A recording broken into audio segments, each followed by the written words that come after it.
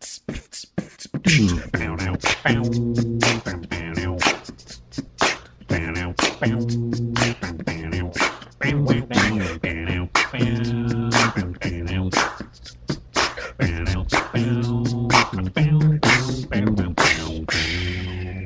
everyone, and welcome back to another episode of the Small Town Nerdcast. Of course, I am your host, Bri-Fi, your comics guy, and it's been a pretty busy weekend/week for me this week. That's why the episode's so late. And it's not so much that it was busy because of like work stuff. I was actually off this past week, but I just found tons of things to occupy my time this week, which is kind of like the first in a long time for me to be able to do that. Like ever since I started my new job, I feel like I've been, and this was back in 2020 when I started the new job, I felt like I'd been so gung-ho about that job, and so, because I mean, I'm still am, I'm wrapping up my apprenticeship, but you know, when I first started, it was like 8 months of class. And so I was in a classroom, I was learning systems for a power plant and things like that. And then, you know, you get on shift, and while things kind of get a little bit easier because now you're not in a classroom the whole time, your hours start flipping back and forth. And some, like, working nights counts as working 2 days because I work all night, then I sleep all day, and then I got to go work all night again the following day. So it's like when I work nights, I don't feel like I ever get any time off really. But when I work days, you know, I feel like when I come home, I get like a few hours to kind of decompress and try to enjoy things. But even then, at the start of my apprenticeship, or for the last 2 years of that apprenticeship, I've been really still trying to stay focused, not lose my focus. And I think just the stress of it all was really, I mean, I used to do another show. Like I had the Bri-Fi podcast, which, you know, was named after me and was really like my bread and butter. And I did well over 300 episodes for that. I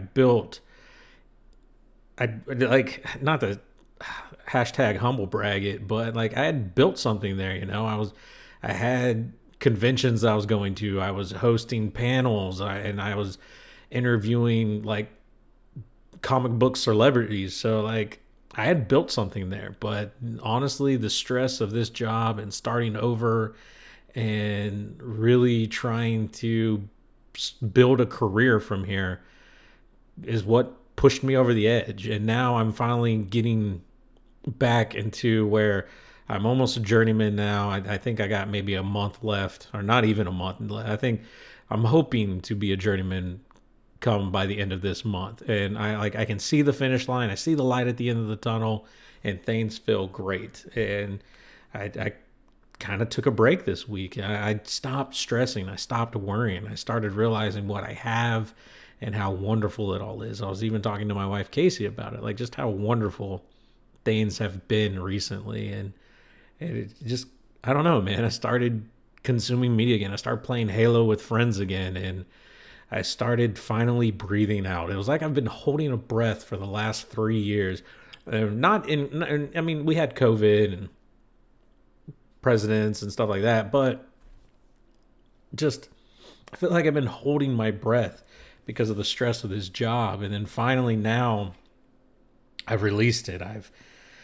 I feel good. Like, and that's such a great thing to feel. And hopefully you guys feel the same or find that happiness that I have just somehow found myself. And so anyway, what I was just trying to get at is this week I was filled with me just doing things. You know, RJ was in school, so it was like me and my wife at home. I mean, we even like did chores around the house, cleaned and laundry and outside stuff and getting the house looking better. Like, so like it wasn't just me being a weeb or a nerd or like an introvert all week, but it just felt good, man. And let's talk a little bit about what I've been consuming, man. So first, told you, been playing Halo again. Halo was and has always been like my go-to game. Say what you will about any one of the 6 or 7 games that are been released up to this point, but man, I've been playing the shit out of some Halo Infinite, and it's great to get some podcast friends back in there and just start having fun, kind of poking fun at each other and winning games. Like that's always a blast.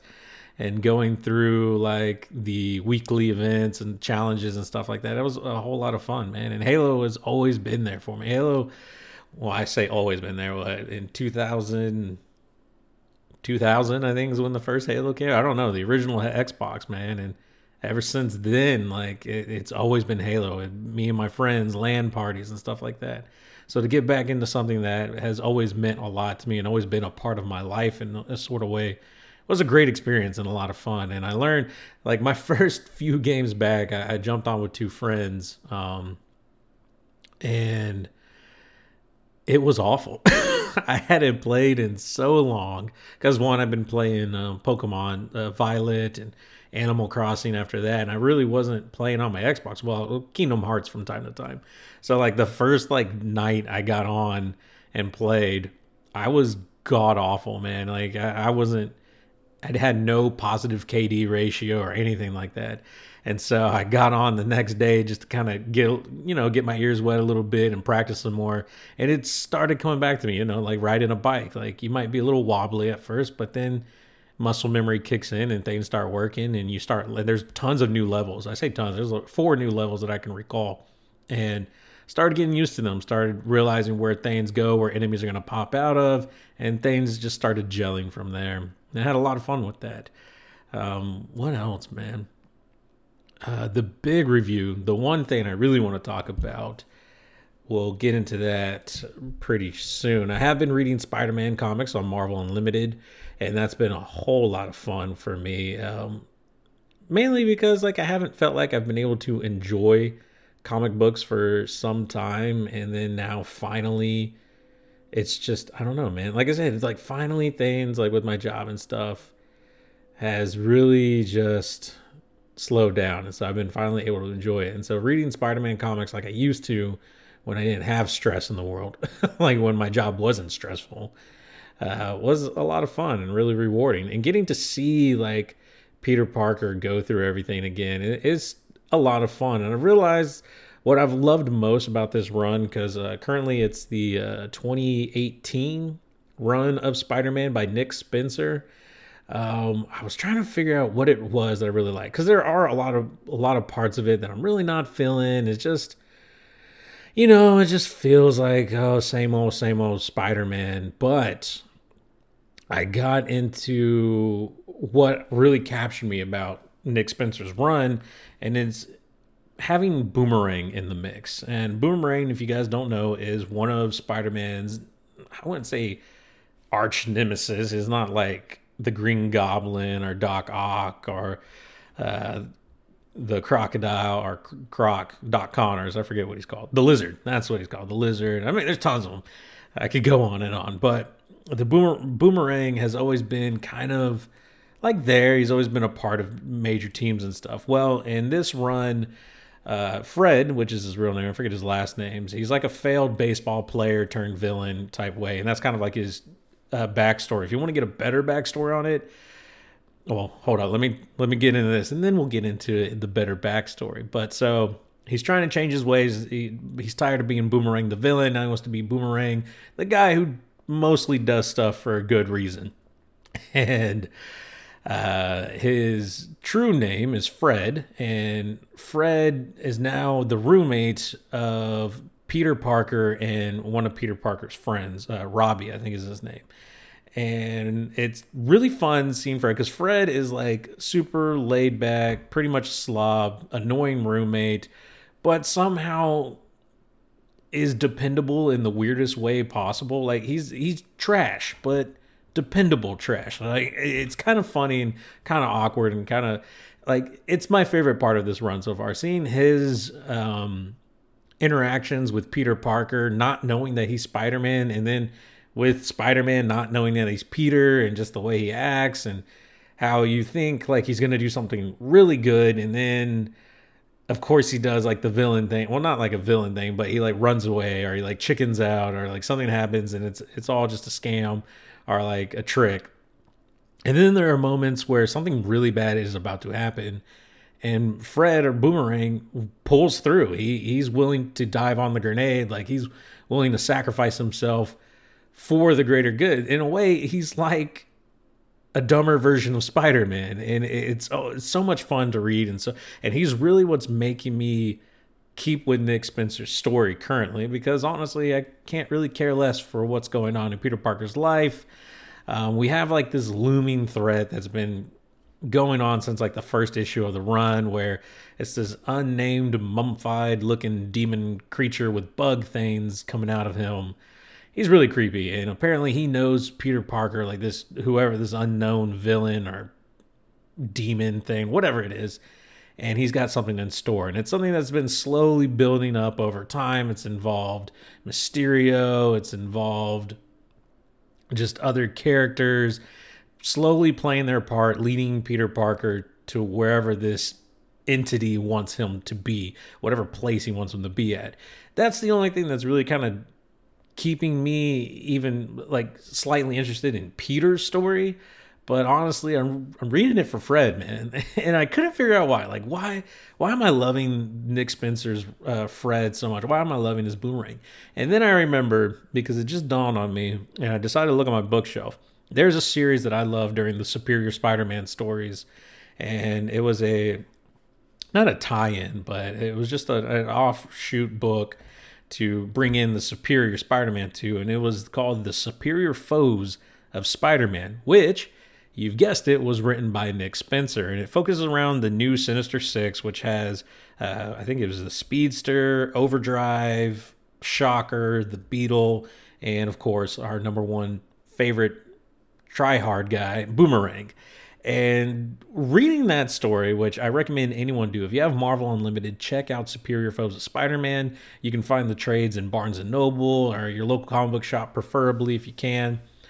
But reading that story is so much fun. Seeing villains, people who are basically shitheads, double cross, backstab, pull through, cover, throw under the bus, and do everything from every end of the spectrum to each other for a common goal is a lot of fun, and it's hilarious. And getting to see part of that moved into Spider-Man's universe, or the Amazing Spider-Man, has really what's been enjoyable. And it's really why I like having Boomerang. I think if Boomerang wasn't a part of Nick Spencer's run currently in this 2018 run of Amazing Spider-Man, I really wouldn't be all that interested. I mean, the Kang storyline, Kang, no, not Kang.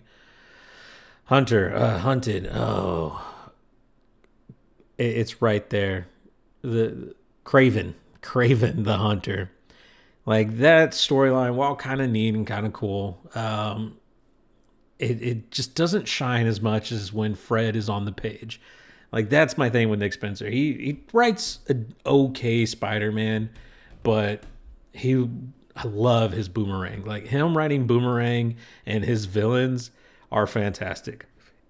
He should just be on a Foes of Spider-Man or Enemies of Spider-Man. He just should write a Sinister Six book, something like that, or just a Boomerang book. Is there a Boomerang book? I don't know. But if there is, Nick Spencer needs to write it, because I would 100% read the shit out of that book. Let's move on to some nifty nerd news, even though that was like a mini review. I didn't mean for it to go so long, but man, I love Boomerang now. Like, that's my guy. That's my guy. For the nifty nerd news, I got to apologize to Avatar: The Way of Water. I think the last time we talked about it, I wasn't too keen on it, and not that, like, I didn't watch it. Okay, so don't think I'm like apologizing for that, because I'm sure it's still not a great storyline, but looks absolutely gorgeous. But we were kind of clowning on it because at the start it wasn't making as much money as they projected at the start. Well, that's all said and done. Avatar: The Way of Water is officially the 7th highest grossing film of all time as of like 4 days ago.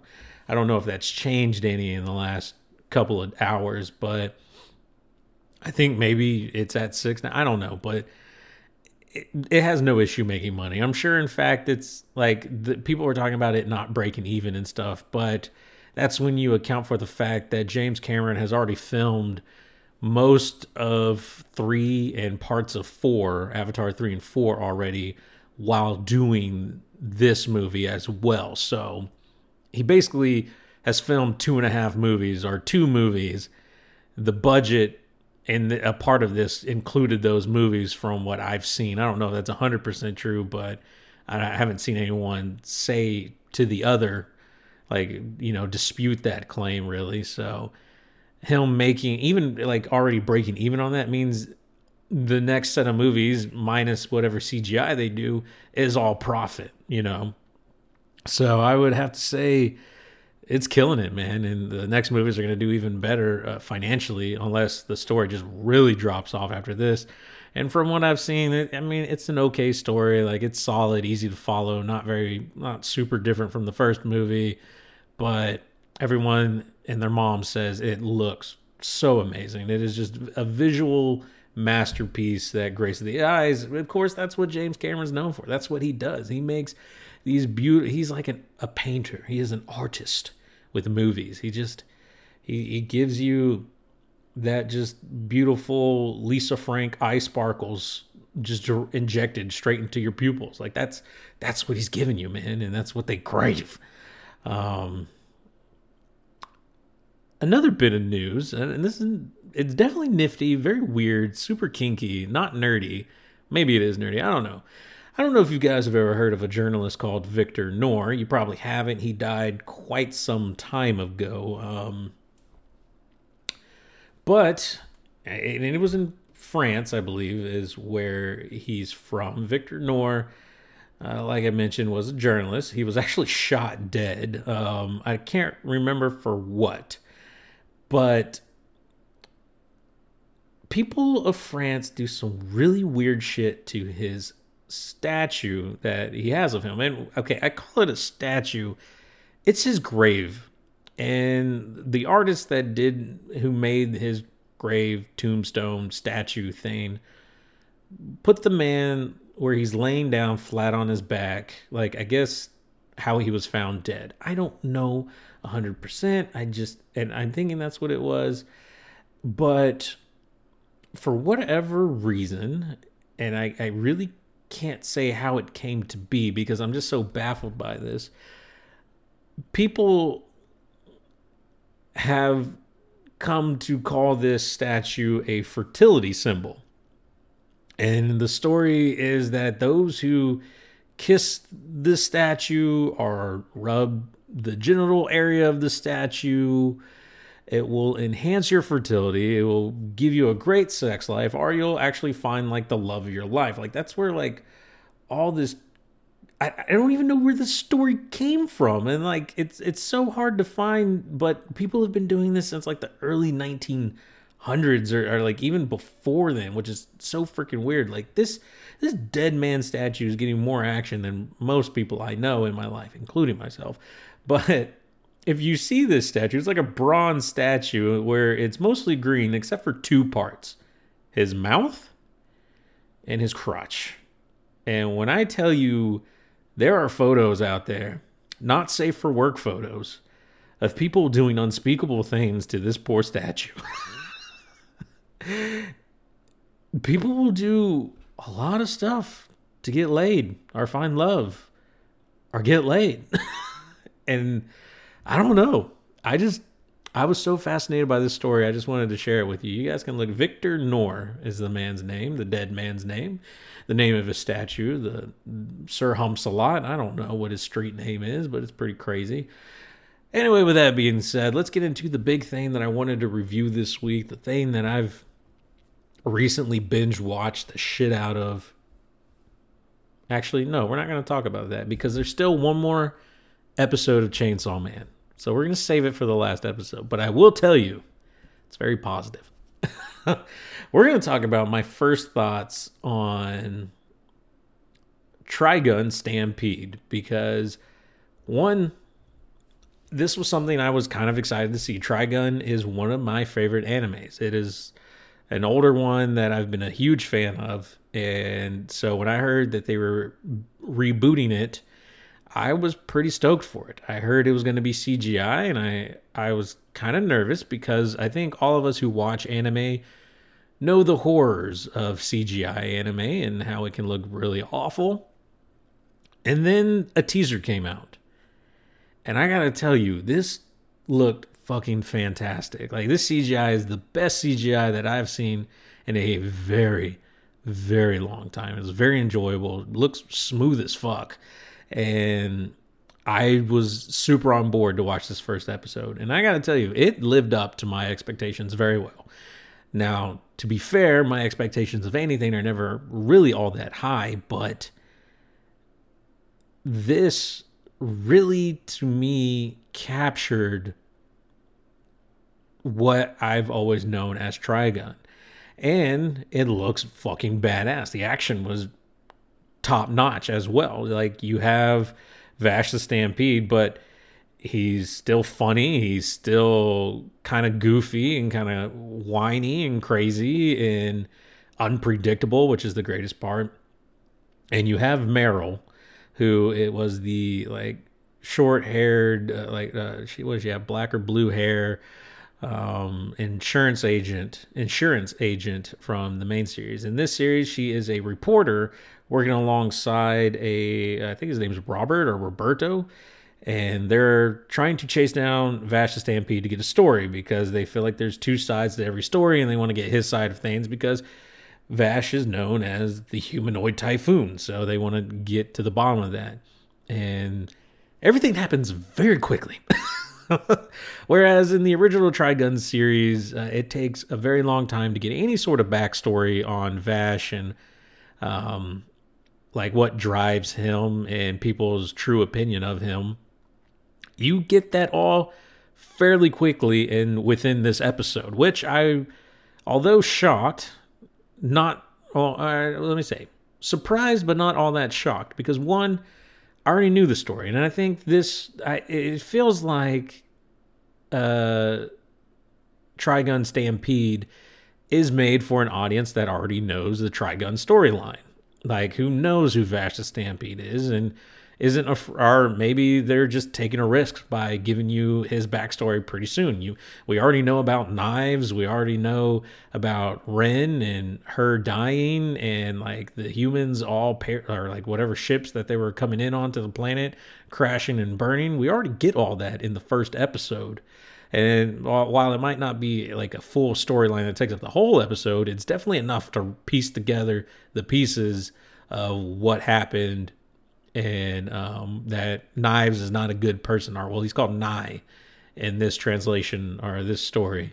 And I've heard some people say that this seems to follow the book that Trigun is based off of. I don't know if it was a manga or like a light novel that first was made of Trigun, but some people are saying that it's more closely related to that, like the source material, than it is to the Trigun anime. And let's be fair, a lot of stuff, especially anime made back then, and even now, I guess, like that happens too. Like, when a lot of anime take liberties when it comes to the source material.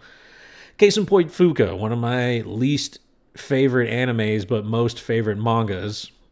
And there's I could name a couple more, but like, you get the point. So while Trigun, will hold a special place in my heart, much like Dragon Ball Z, Cowboy Bebop, Outlaw Star, like all those older anime that I saw when I was a kid and only knew of an English dub with them and never really knew that they were based off manga or stuff like that. Like, this was always just a cartoon to me growing up. Like, it was just something new. Like, wow, these creators are making something. And like, I don't even think I realized these were from overseas. Like, I thought these were just American cartoons that looked awesome. Like, they were more for like an older audience is what I thought they were. Like, and that was me growing up. I don't even think I really pieced two and two together until like junior high. Maybe not even junior high, maybe high school, because I was a dumb kid.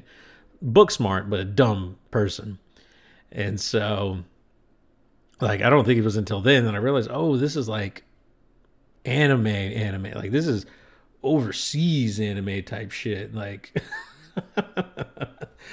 but I gotta tell you, man, like I said, I feel like it holds very true to the character, to the spirit of the character. I am loving the CGI on this because I'm not saying it's great, like it's better than hand-drawn stuff or drawn stuff, but compared to CGI that I have seen in anime, This is fantastic, man, and I'm digging every bit of it. It's kind of like giving me Borderland vibes in a way, even though it's not really like Borderlands, but bright colors, over the top characters, definitely giving me a Borderlands vibe. Like if Borderlands did a show, movie, series like this, I would 100% be on board with that because that'd be fucking fantastic. I think Borderlands is planning on doing a series or a show or something like that. I can't remember, or a movie. Who knows? There's a ton of video games that say they're going to do something and nothing ever happens. Like I'm still waiting on the Division movie that was announced like 20 years ago and not happening. And I'm waiting for the new Division games that have been announced, but nothing's happened. Apparently there's a mobile game for the Division coming out that I just found out about today, and there ain't shit about it. Like any updates or crap like that. So I don't know. Maybe I got to get into the beta test. Who knows? I digress though. Trigun Stampede. I'm for it, man. I'm in this wagon, man. I'm on the Trigun bandwagon right now, the Stampede bandwagon, and I'm excited to see where it goes. I don't know where it's going to go, but I'm excited. Like wherever this fucking wagon's going, we're riding it. If it's downhill and crashing and burning in a fiery blaze, we're doing it. We're going all the way down. We're not bailing out on this show because I'm already so attached to it. I'm missing one of my favorite characters from the original anime, though. Is it Millie, the big woman who shoots like fucking like railway giant ties at people and wraps them up? I don't even know what that gun is. It's crazy and insane, but it's like steel bars that wrap around people. It's fucking crazy. And I've heard a lot of outrage that she's not in this. Like a lot of people are upset because we haven't seen her.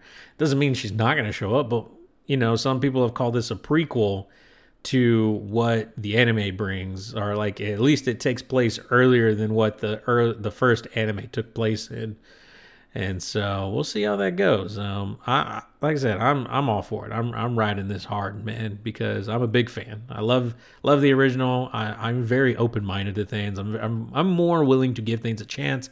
I'm not one of those diehard gatekeeper type people who are like, well, this is my way, and like if it's not the way I remember it, I don't like it. Like I've never been like that, and I don't think people should be like that. You should always be open to new interpretations and people taking a chance on properties that you love. Like when I heard the news that Pokemon was ending, well, not ending, but Ash's journey is finally ending in Pokemon, super stoked, super excited, because I believe there are tons of stories to be told in that universe. Why focus on just Ash's story, or let Ash grow up and focus on someone else's story and give us a little bit of that, that fan service with Ash and some female character. No names will be named because I don't want to start a war on here. So I was very excited for that news, and I try something new, do something different. Like you should, it should be done. A new take on an old property. I'm all for that kind of shit. But yeah, that's pretty much the end of my spiel, guys. Thank you so much for being a part of it and listening to me and yada yada yada, all that crazy shit. If you like what you're hearing and you're enjoying the show, or you got suggestions for me to look things up or read things or all that kind of stuff, hit me up. Let me know. You can still reach me on email, which is crazy, at Bryfy Podcast. That's BRYFY Podcast at hotmail.com. You can find me on social media. Everything is at Small Town Nerdcast, and on Twitter it's SM Town Nerdcast because I couldn't fit small. It was too big to fit small. But Instagram, Snapchat, YouTube, actually I think Snapchat's still Bryfy Podcast, but YouTube, Instagram, Twitter, all is Small Town Nerdcast, with the exception of Twitter being SM Town Nerdcast. And email bryfypodcast at hotmail.com. That's it for this week, guys. Thank you so much. Oh, also, if you like video games, you like watching people play video games, or just want to come hang out sometime, I do play over on twitch.tv/smalltownnerdcast.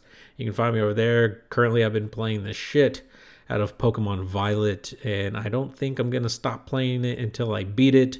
Mostly the grinding and middle stuff I do offline, but when it comes to like gyms and star bases, I typically stream those. So that's when you'll see the streams in between major events. Although here recently I'm so close to the end and I've already beaten the last gym. I just beat the last star base and I'm on my way to fight against the last Titan. But it looks like with the gym, I still got to do the Pokemon League and the Elite Four.